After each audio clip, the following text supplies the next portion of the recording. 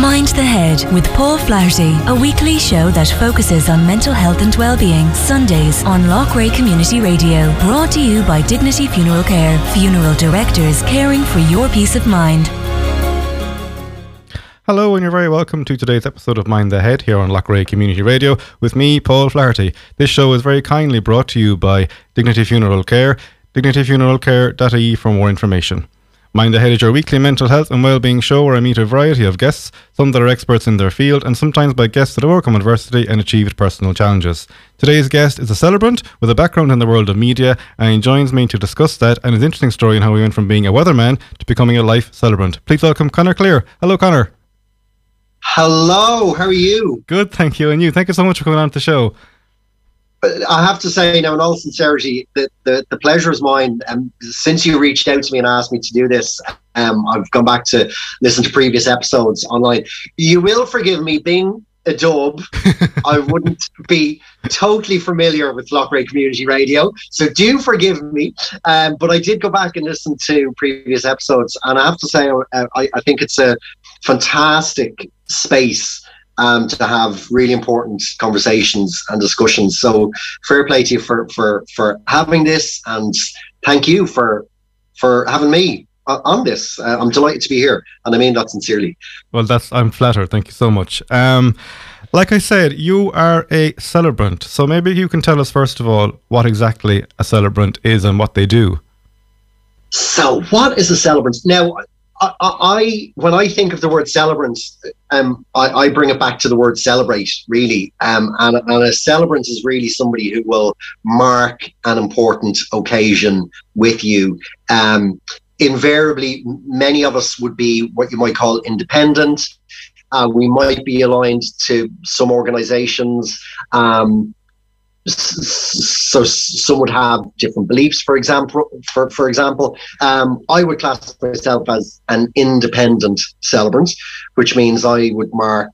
I would primarily do funerals, weddings. I think after the last 2 years, 3 years now at this stage, we're heading towards 3 years that we've all had. I think it's so important to celebrate. So really, if there's an occasion that you need to celebrate, I will turn up and mark that with you and lead that and just give it a sense of ritual. But ultimately, what keeps me busiest would be, what we'd consider to be the traditional milestones of funerals, weddings, naming ceremonies.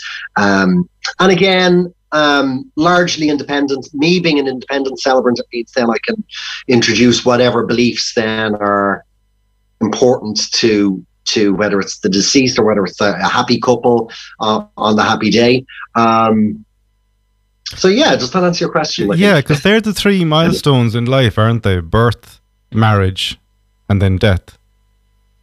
Yeah, indeed. And it's something I've been thinking about now over the last 3 years, really, because I've been thinking, are there other ways to celebrate? Are there other things, that we can mark? So, for example, I would have turned 40 during the pandemic.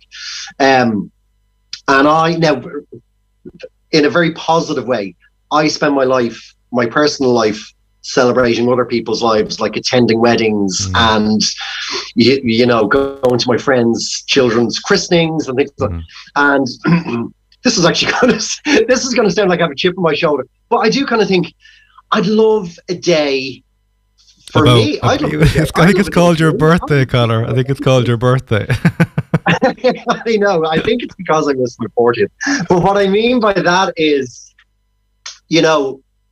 I'm single, so I love marrying other people. It's unlikely that I'm going to get married myself, so I'm not going to have a big day. So it made me think about, right, what can I do to celebrate me? I must sound mad saying that, but you know what I mean. But then actually, when you take that, so you're not thinking about it from an inward point of view. You're thinking outward to other people. How can we celebrate people? How can we just celebrate our lives? We're here on this earth for, really, I'm starting to learn now, is potentially a very short space of time, and we should celebrate. And I think that's really important, Had you ever been to a ceremony performed by a celebrant before you became one? Interestingly enough, I hadn't been to a wedding, and I started as a celebrant through weddings. I had in fact been to a number of celebrant-led funerals. So I had a preconception of what they were when I started to move into them. Of course, then that would have shaped my preconceptions then moving into weddings as well. So it's interesting that I hadn't seen a wedding, but I had seen an awful lot of funerals, and they are so beautiful and they're so special, and there's something very beautiful about a personalized ceremony. Certainly when you're talking about the end of life, to make that occasion all about either the deceased. I often think there are two important parties there on that day, and the deceased and the family that are left behind. It's about them as well, because it's their goodbye, it's their release, it's their, their life is changing now because their loved one isn't going to be with them anymore. So I always like to give them as much space as I think is appropriate on the day as well, because it's as much about them as it is about honouring and, where appropriate, celebrating or just marking that occasion for the deceased as well. Now we have to kind of talk about the story from, as I said, what brought you from being a weatherman to being a celebrant. And Indeed. Obviously this being radio, people won't be able to see your face, but maybe they might be able to recognise your voice. But you were a weatherman on our national screens for a number of years. I was trying to do the maths as to how long I was doing it. I think in total, from the very first day that I stepped into the studio to do the weather until my last set, I think it would have been an arc of around about 10 years.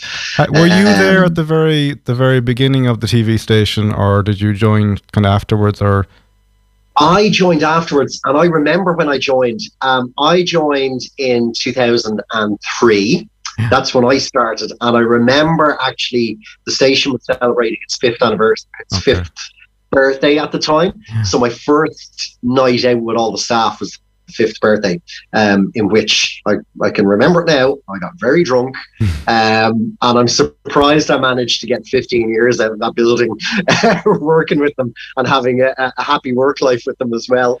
That's quite that's quite a long time, 15 years to be in an organisation. And I mean, I suppose the question that's on the top of my tongue is to kind of ask you, kind of, at that stage, surely you must have been really, really comfortable in that role. And why would you want to sort of leave it? Was I comfortable in the role? In fact, you've touched on something now that's really interesting. It was the one aspect of my work life that wasn't in the right place. I loved going into we haven't said the name. I presume we're allowed to just say it was TV. It's now Virgin Media. Sometimes you feel you can't. I don't know why I was being so cagey about that. I'm always so protective of Loughrea Community Radio. I feel we shouldn't talk about any other kind of organisation, only that. That's what it is. Well, it's funny. Concurrently, while I was in TV, I worked with radio as well, and a couple of Dublin radio stations, which again I loved. But sometimes it's like you can never ever mention any other media entity for fear that everyone just jumps to change of station, as if that's the way we operate. But no, so I loved working in TV3. I was there for 15 years. I made wonderful, sincere friends that I've really carried with me, and I still often think that in the world of media, that's actually quite rare. So I think I really struck gold in making real friendships. Because they say, don't they, that the world of media is very fickle, and it's very sort of, not really what it seems to be, and Yeah, and that's fine. Yeah. But again, after 15 years, and you'd be in the makeup room, and I'm not going to throw anyone under the bus. I'm certainly not mentioning names or anything like that, but just sometimes you'd be having conversations with people, and they just want to talk at you. And then as soon as you start telling them about your life, you see them glaze over because because they're done with your conversation now. So, and it's like, oh, okay then. So, and that's fine. Those people like that are everywhere. That's absolutely fine. But I think after 15 years, it just kind of drains. But actually, interestingly, as I said, I had such a wonderful, lovely time working with TV3. But in fact, towards the end, like you say, you know, after 15 years, you should be very comfortable. I think as the years started to go on, and as we got to year 12, 13, and 14, like anxiety started to creep in my life.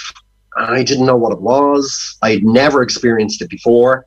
But I knew enough to give it voice and not suppress it, not pretend it's not happening.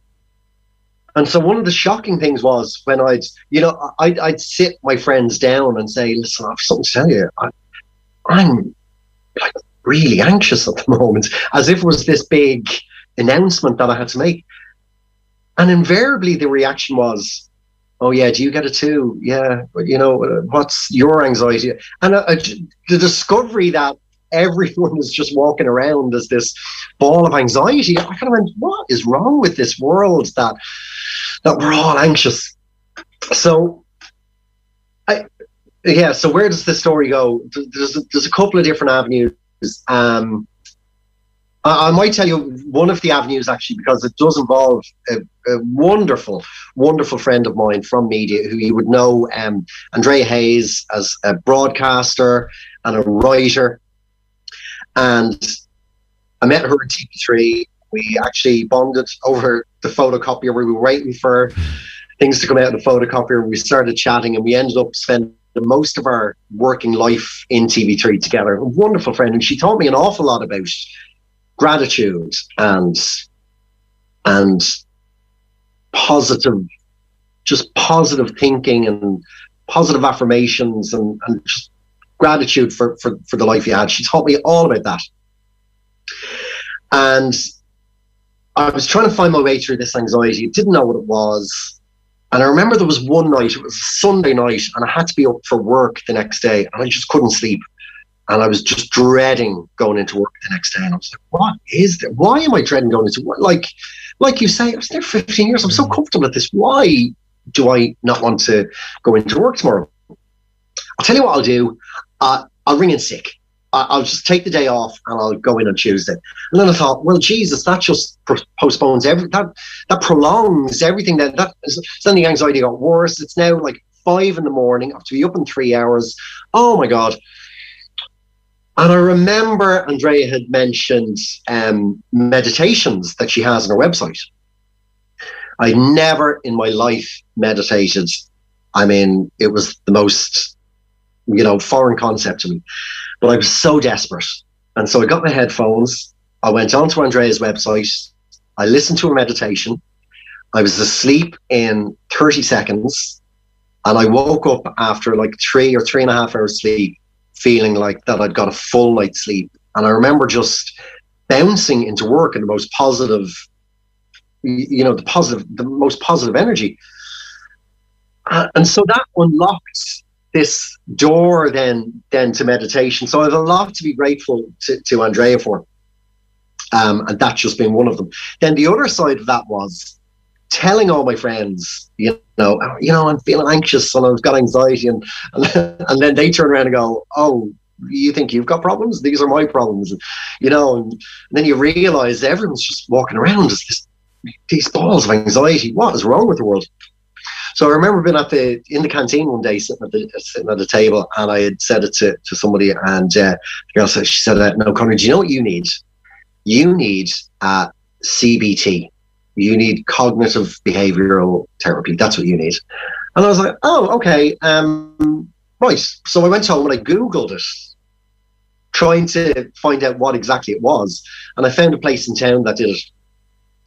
And I think, so I made the appointment, and I think I thought I was just going off to like some kind of appointment where they were just going to give me like an information pack, you know, a few DVDs, a few pamphlets, like a USB with some resources on it. I'd go and read it. I don't know what I was expecting to meet on that day. And I went in, and she sat me down. The lady who I met sat me down on two chairs facing each other and started asking me about what. And after a couple of minutes, I realized, I went, oh my word, I'm seeing a therapist. Now, obviously, clearly, that's fine. But like, because I hadn't signed up for it, it was just that realization. Like, oh my God, I'm seeing a therapist. And then when I left, I walked back out onto the street, and the anxiety got worse then, because now I'm in the system, and you know, I'm seeing a therapist. And then I remember on the second, I gave her a second appointment, and I went back, and I really felt like she was trying to ascribe blame to, you know, she was trying to find somebody in my life to ascribe blame to. And she was like, tell me about your friendships, tell me about your family. And I was like, no, it's all fine. And I'll never forget her going, Conor, you have to give me something here. You have to, you know, I can't work off nothing.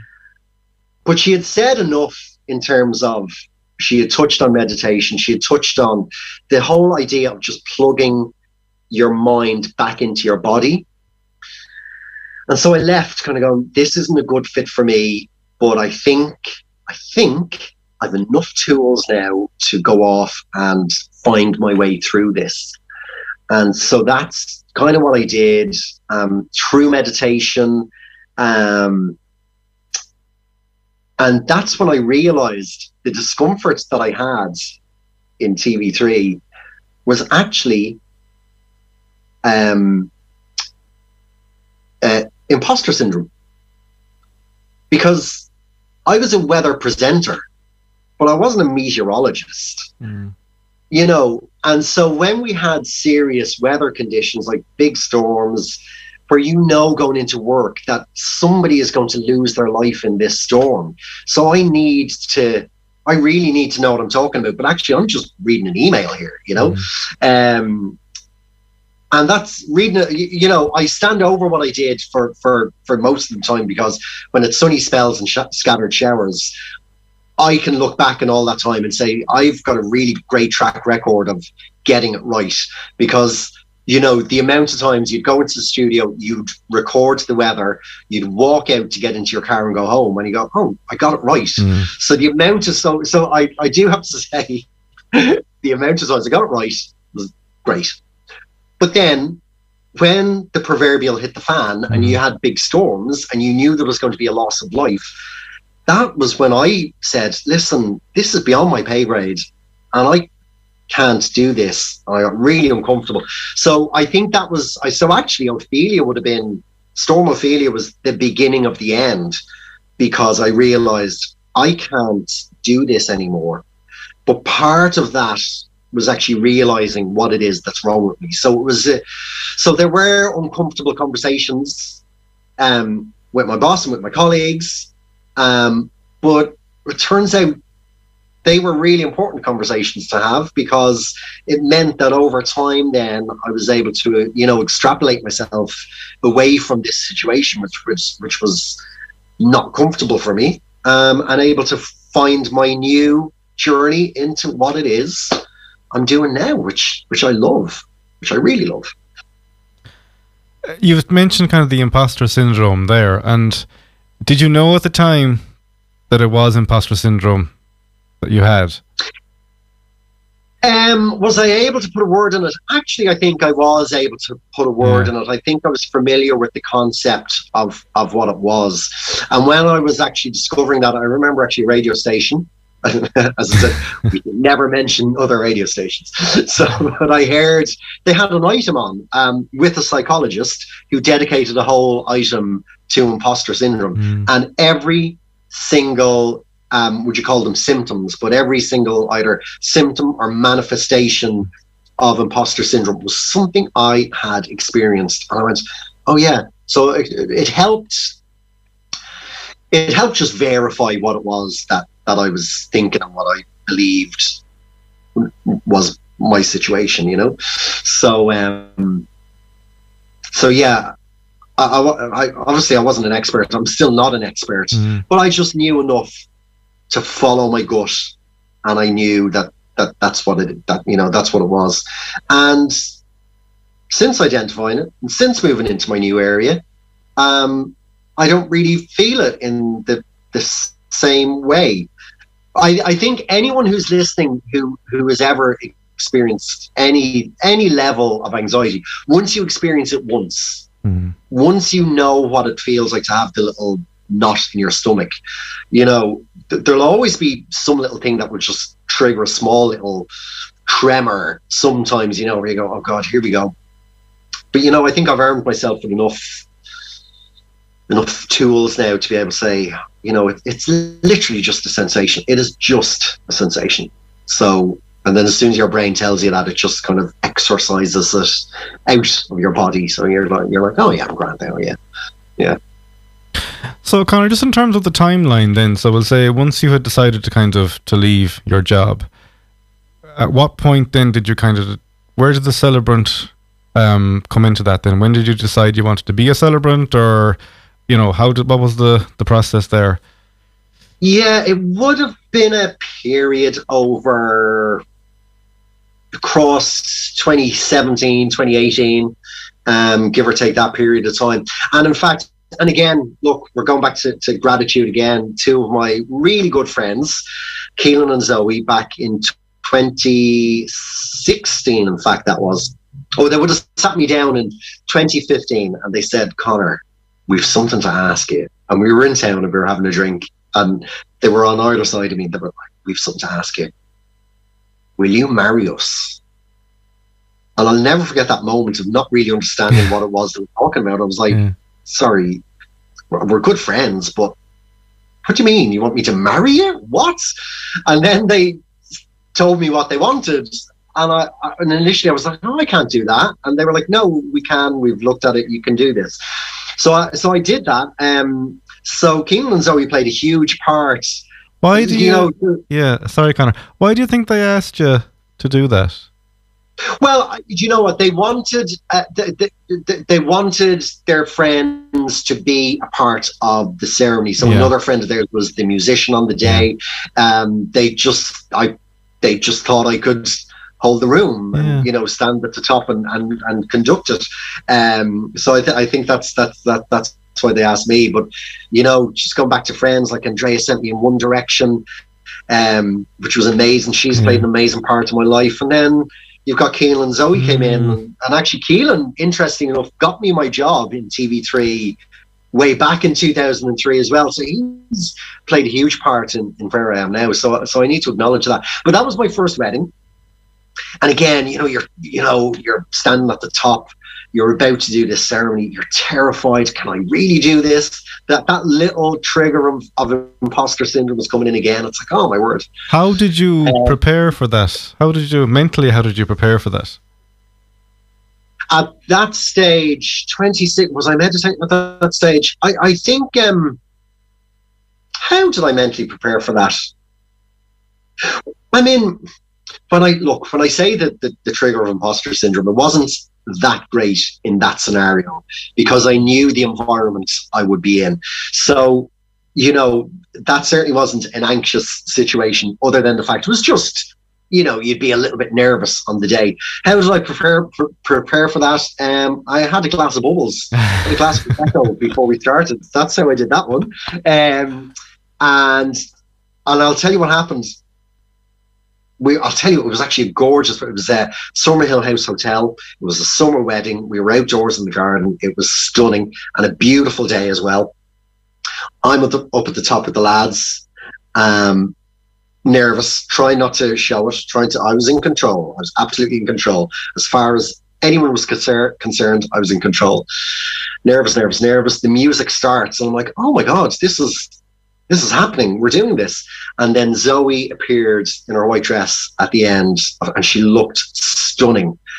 And my brain just went, do you know what?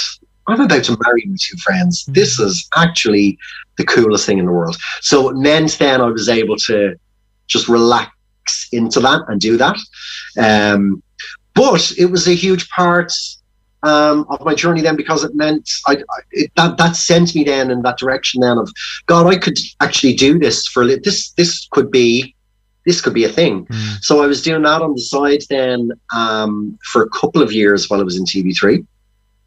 And then when I finished in TV3 then, that was Christmas 2018. So it was the end of 2018. So it was, I consider it as, 2019.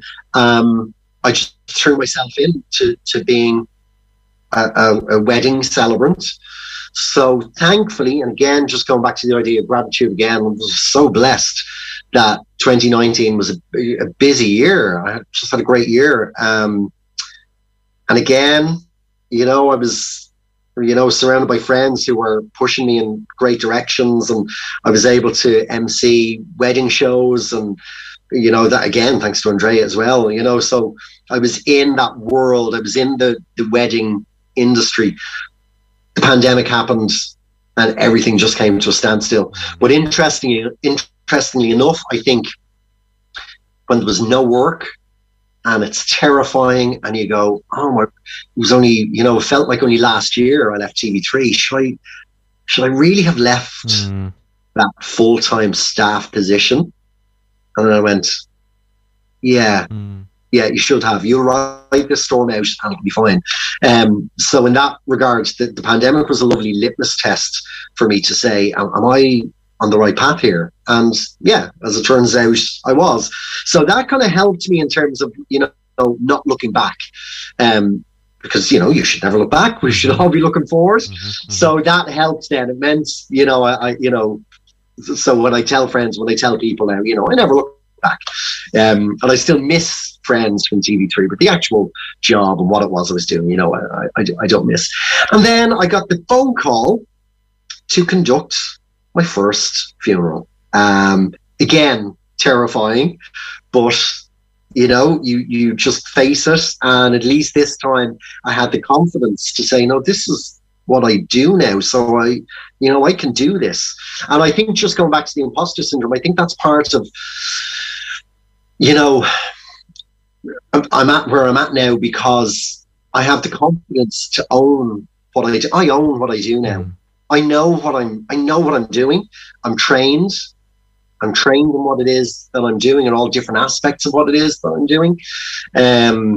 So that does give you a certain amount of confidence. But I found myself in this area now of meeting families at the worst time in their lives. Yeah, because there's a big difference between like a wedding, which is a joyous occasion, and then you have a funeral, which is obviously quite a sad occasion. Yeah. And, you've got to be so kind of sympathetic to the family involved, and there's a lot of kind of emotion, and it's quite a, Absolutely. Yeah. Absolutely. No, you're dead right. And yeah, and look, what I always say is I talk about the beauty of it all. And I love the balance of going from a funeral on one day to maybe turning up to do a wedding the next day and being surrounded. Of course, there's such polar opposite energies and emotions that you feel on the day. So I love doing the weddings, but equally, and again, look, it's a different emotion and a different energy. But I have to say, I do love my work in the funeral landscape because it is really beautiful, and it is really nice to turn up and meet a family at this incredibly difficult time in their lives. Very often that they might be a little bit wary of you coming into their home because they think, I don't know what it is they think, but they might. Very often to begin with, you're like a stranger coming in to begin with, aren't you? Effectively. Do you know what? Actually, fair play to you. That is actually what I was trying to articulate. That is actually it. You're this stranger coming into their house at this difficult time. Yeah. That's exactly it. Thank you for But then you break down the walls then and you know what, you let them talk. You ask, in fact, about their deceased loved one. You talk about, the music that they liked and that you might like to hear in the day, and you can see the shoulders going down during your time with them, and it's really beautiful. And again, just going back to that confidence, then that, you know, I'll always say, look, you know, you're in good hands with me. I'm going to go home now and put this together, and it's going to be a loving celebration for you. It's going to be appropriate. It's going to be done with a good heart. It's going to be sincere, and it's going to be compassionate. And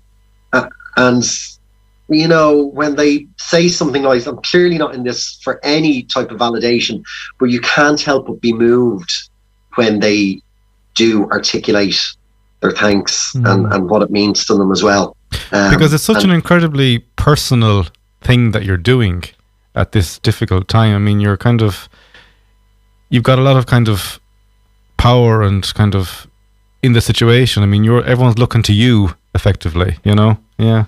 True. Yeah, that is true. But look, I mean, I would have trained with the Irish Institute of Celebrants, firstly as a wedding celebrant, but then I went back then and trained as the funeral celebrant. So there's two different kind of processes. Two very different processes, and a lot of different modules and different areas that you're looking at. But we would have spent an awful lot of time in the funeral course talking about, you know, your emotional self and emotional self-care and holding that space with the family and how you equip yourself to do that. So, and you know, some of those first meetings that I would have had with families, and you get a call from the funeral director and you pick up the phone and you ring the family, and some of those first phone calls are so intimidating because of that, because your brain is saying, can I hold it? Yeah, fine, I've done the course. Can I really hold this space? But you know, I've learned very quickly now that actually, and I don't want to sound too, I don't know what the word is, pretentious or too cocky, but as an independent celebrant, when you're turning up to a family now, you're turning up with the idea that you're going to reflect whatever beliefs the family want, whatever beliefs were important to their deceased loved one. You're going to find out about this person, and you're going to then try and deliver a few minutes of a type of tribute to them at the start of the ceremony, which you hope you're going to capture them correctly and appropriately. And ultimately what you're doing is giving the family the gift of what we consider to be the good funeral, which, and I always say this to families, and if any families that I've met are listening to this, that they'll have remembered me saying, they might remember me saying this, the idea that my ethos as a celebrant is to deliver a ceremony that the family can walk away from and say, do you know what, they would have loved that, or that's exactly what he would have wanted. And if I can honor and do that, well, then it's a huge honor to me. But that's what I hope is the start of a healthy journey of grief for that family. And I think, just because I started by saying, I hope it's not too pretentious, but what I'm talking about, that to me sometimes it's like a little gift that, you know, that you're given to the family, but just having that in your mind just gives you a certain confidence to hold that space and go in and be with them in that space and in that time in their lives. Do you ever find yourself getting kind of affected emotionally by funerals, or do you find what you're doing is a way to kind of combat that? Okay, yeah, is this appropriate to share with you? Okay. Well, you're only human after all. I mean, you know. Yeah. So here's what I do. So when I am driving to the ceremony, I'll always try in some way, shape or form to just connect in some intangible way, just connect with the deceased and say, look, I'm turning up, and just give me the strength here today to turn up and deliver this for your family. And I'll already have met the family, and, you know, invariably they're always these lovely people who just love sharing their stories about their deceased loved one. So I always, connect with them as best I can. And so I go in and I deliver the ceremony with that little connection in my mind or my heart or my body or, wherever. And then it all goes well and the family are very grateful and very nice afterwards. And then I get into the car and I drive off and I always say thank you to the deceased. But in doing that, it's a little bit like just letting that go then. And kind of letting that person go. And then going back to my friends and my family and my life and my hobbies. Because, you can't... It is a fine line because you can't hold on to other people's grief. So, you take it on board, you acknowledge it. Sometimes I verbally acknowledge it. Sometimes if they're a little bit overcome or if I sense that they're struggling in any way, shape or form, I'll just give a voice and I say, I see your grief. I see your grief. So you see it, you experience it, you take it on in some way, shape or form, but you do have to release it afterwards, and you do have to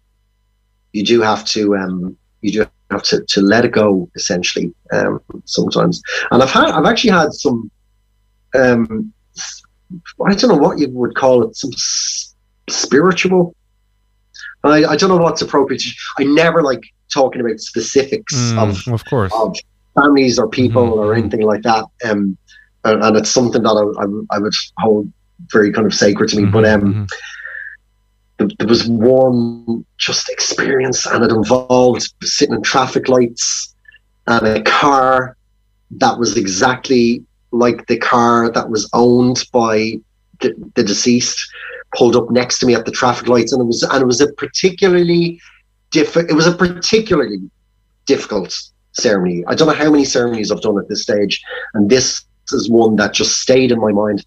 And in that moment, I left the crematorium and I was driving down the road, and this car was next to me, pulled up next to me at the traffic lights. And with that, whatever way my phone connected with the Bluetooth just reconnected. And I don't know if your phone does this, but it plays the last piece of music that was playing. And the last piece of music that I had on my phone was the final piece of music from the crematorium. So, this person's song just came on the car. I looked over and I went, and in that moment, that was enough. That for me, that was just a lovely little coincidence, a little bit of serendipity, a lovely little moment. And that was enough for me to say, okay, thank you. Thanks for, just thank you. And with that, his light went green and I was stuck on this filter light. And so as the music was playing, the car just drove off and I was left what felt like forever at this filter light. And it allowed that car to literally go off into the distance and it disappeared across the horizon and way down the end of the road, this straight road. And I remember just being like, that's as a celebrant, that's my release now. That's them gone. I've let that grief go. And in fact, probably the funny thing is I left that crematorium, that service, to go and do a rehearsal for a panto.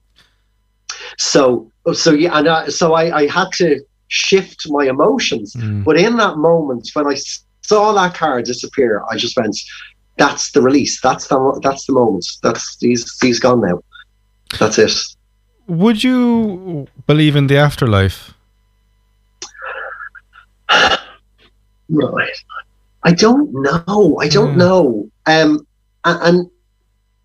because look, I'm on my own little journey of trying to find my place in the world. I was brought up in a Catholic house, and when I was old enough to make my own decisions, I took that step away. So I certainly, under no circumstances, would consider myself a Catholic.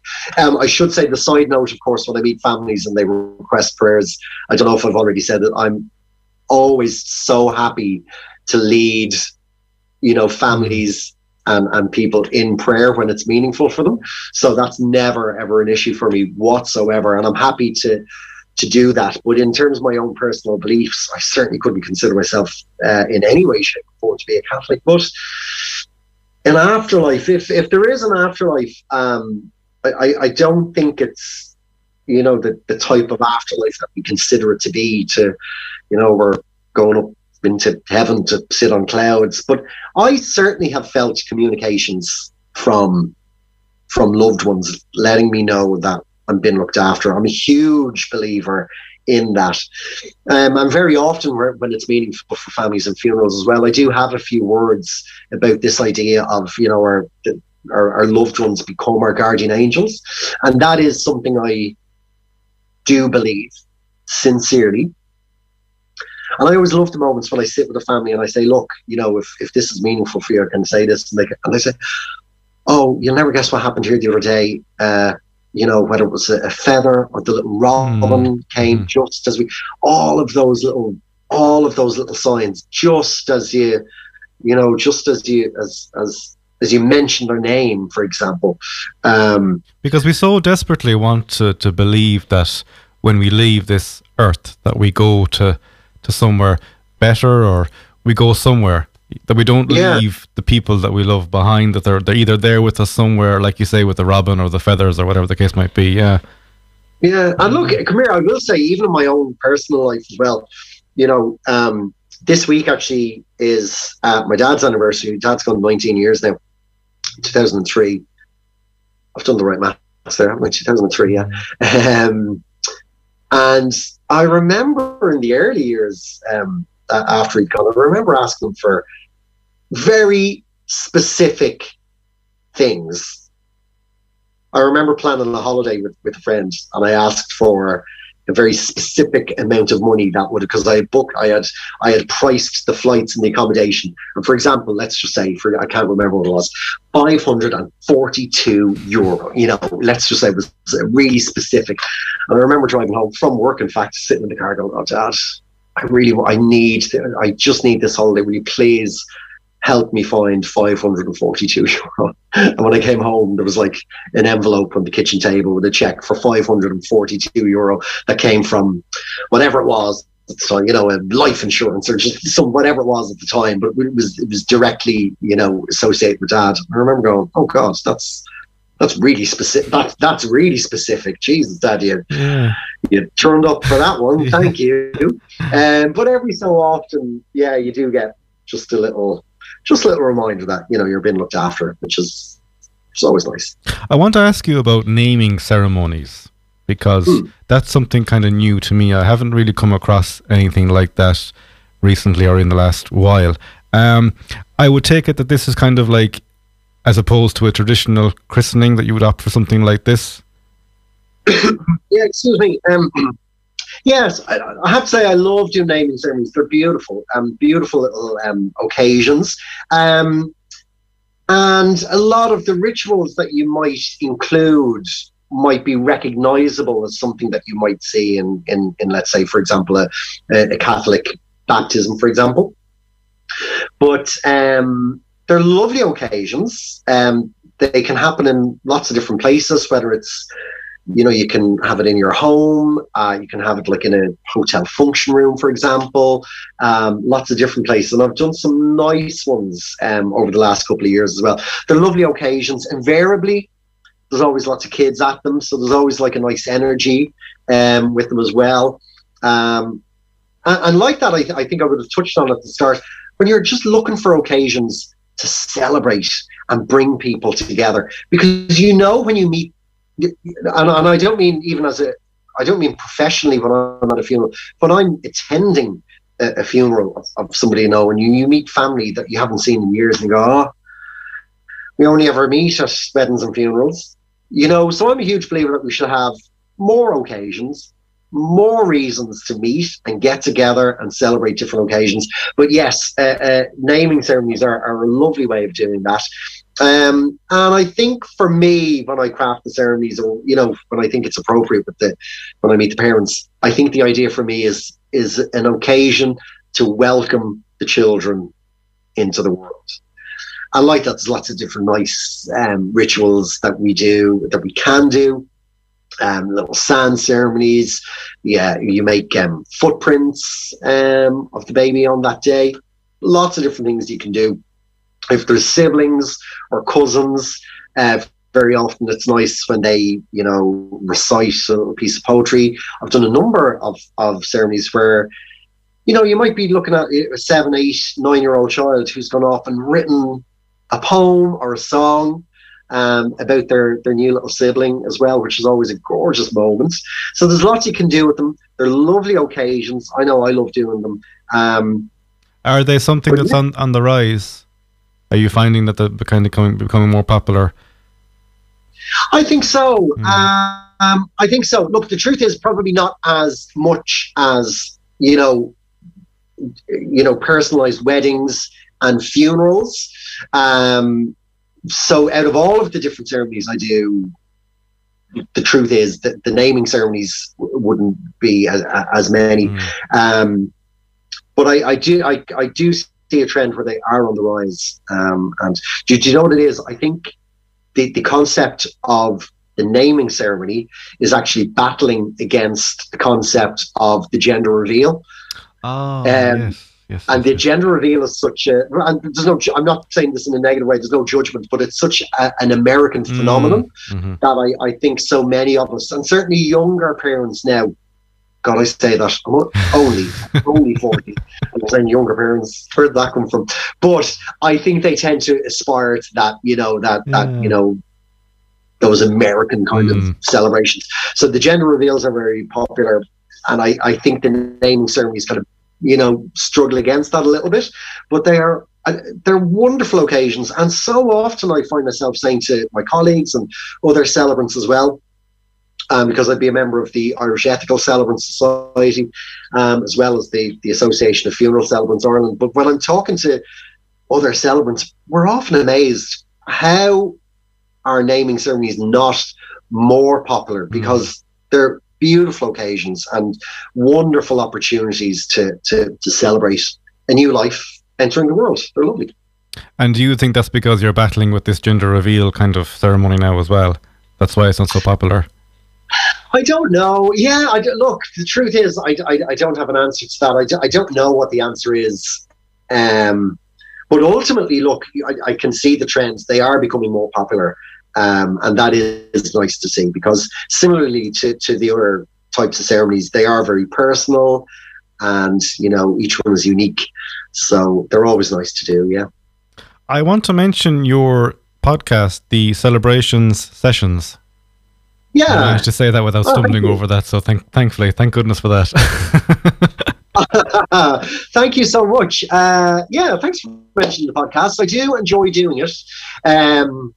I've gotten a little bit distracted lately. I haven't actually put an episode out now in a while. I do have one that I'm going to have out due before Christmas, hopefully. But look, it goes back to this idea of celebration and what can we do to celebrate more. So actually, the truth is the podcast is very eclectic, because, one episode could be, Hindu death rituals, where, because part of it for me is about this idea of continual learning, and I just love learning about different cultures and what are other cultures doing, that we are or aren't doing, or how do we compare, or, what traditions are creeping into Irish rituals, so there's that side. So I love learning about that. So there's lots of what you might call, multicultural episodes, or, international episodes. But as well as that, I could sit down with a couple who are telling me about their wedding day.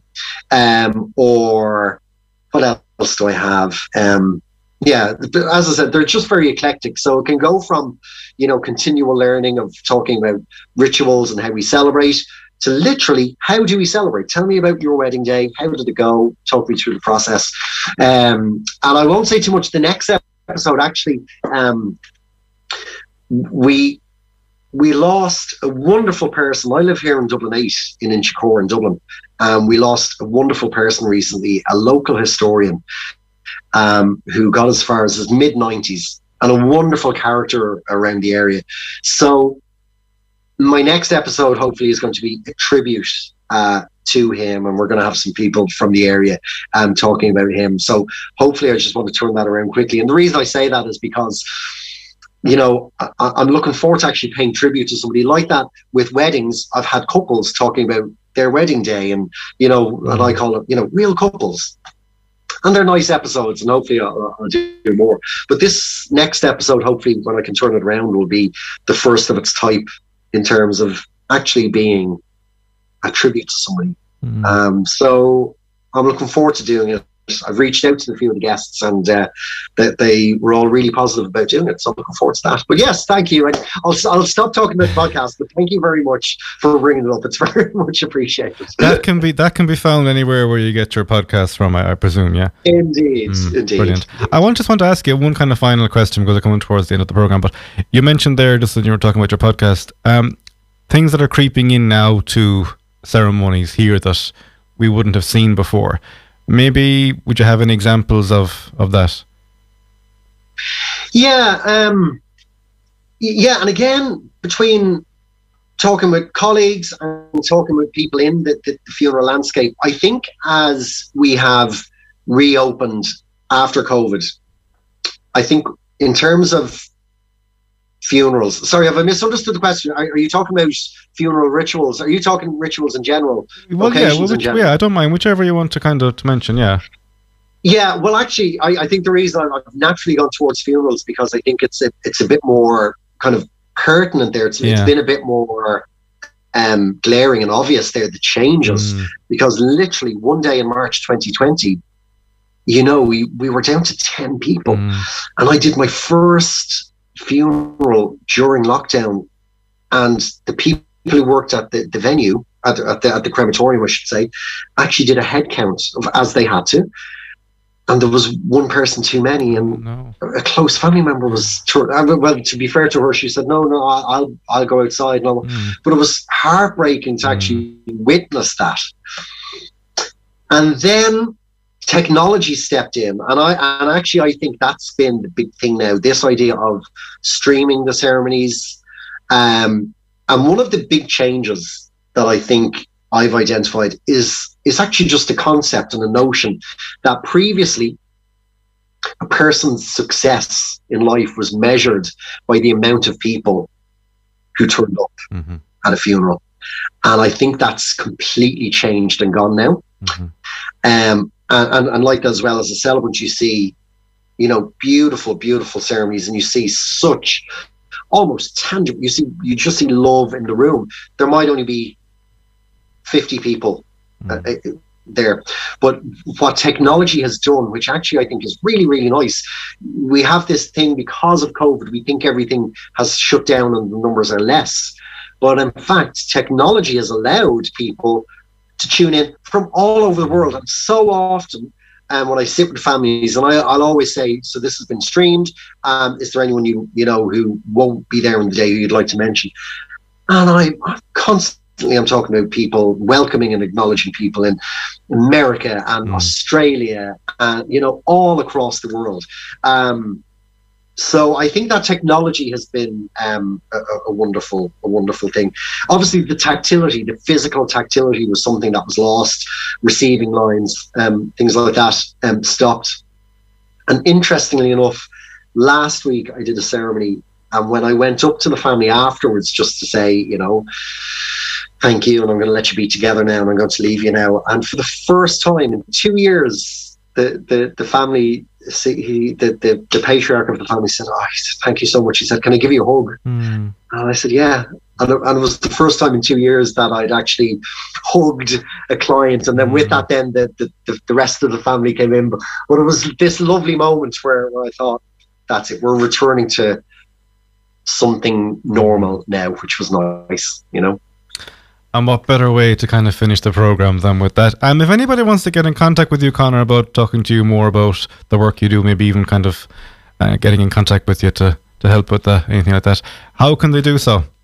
You're very good. Yeah, well, look, I'm online at connorclear.com.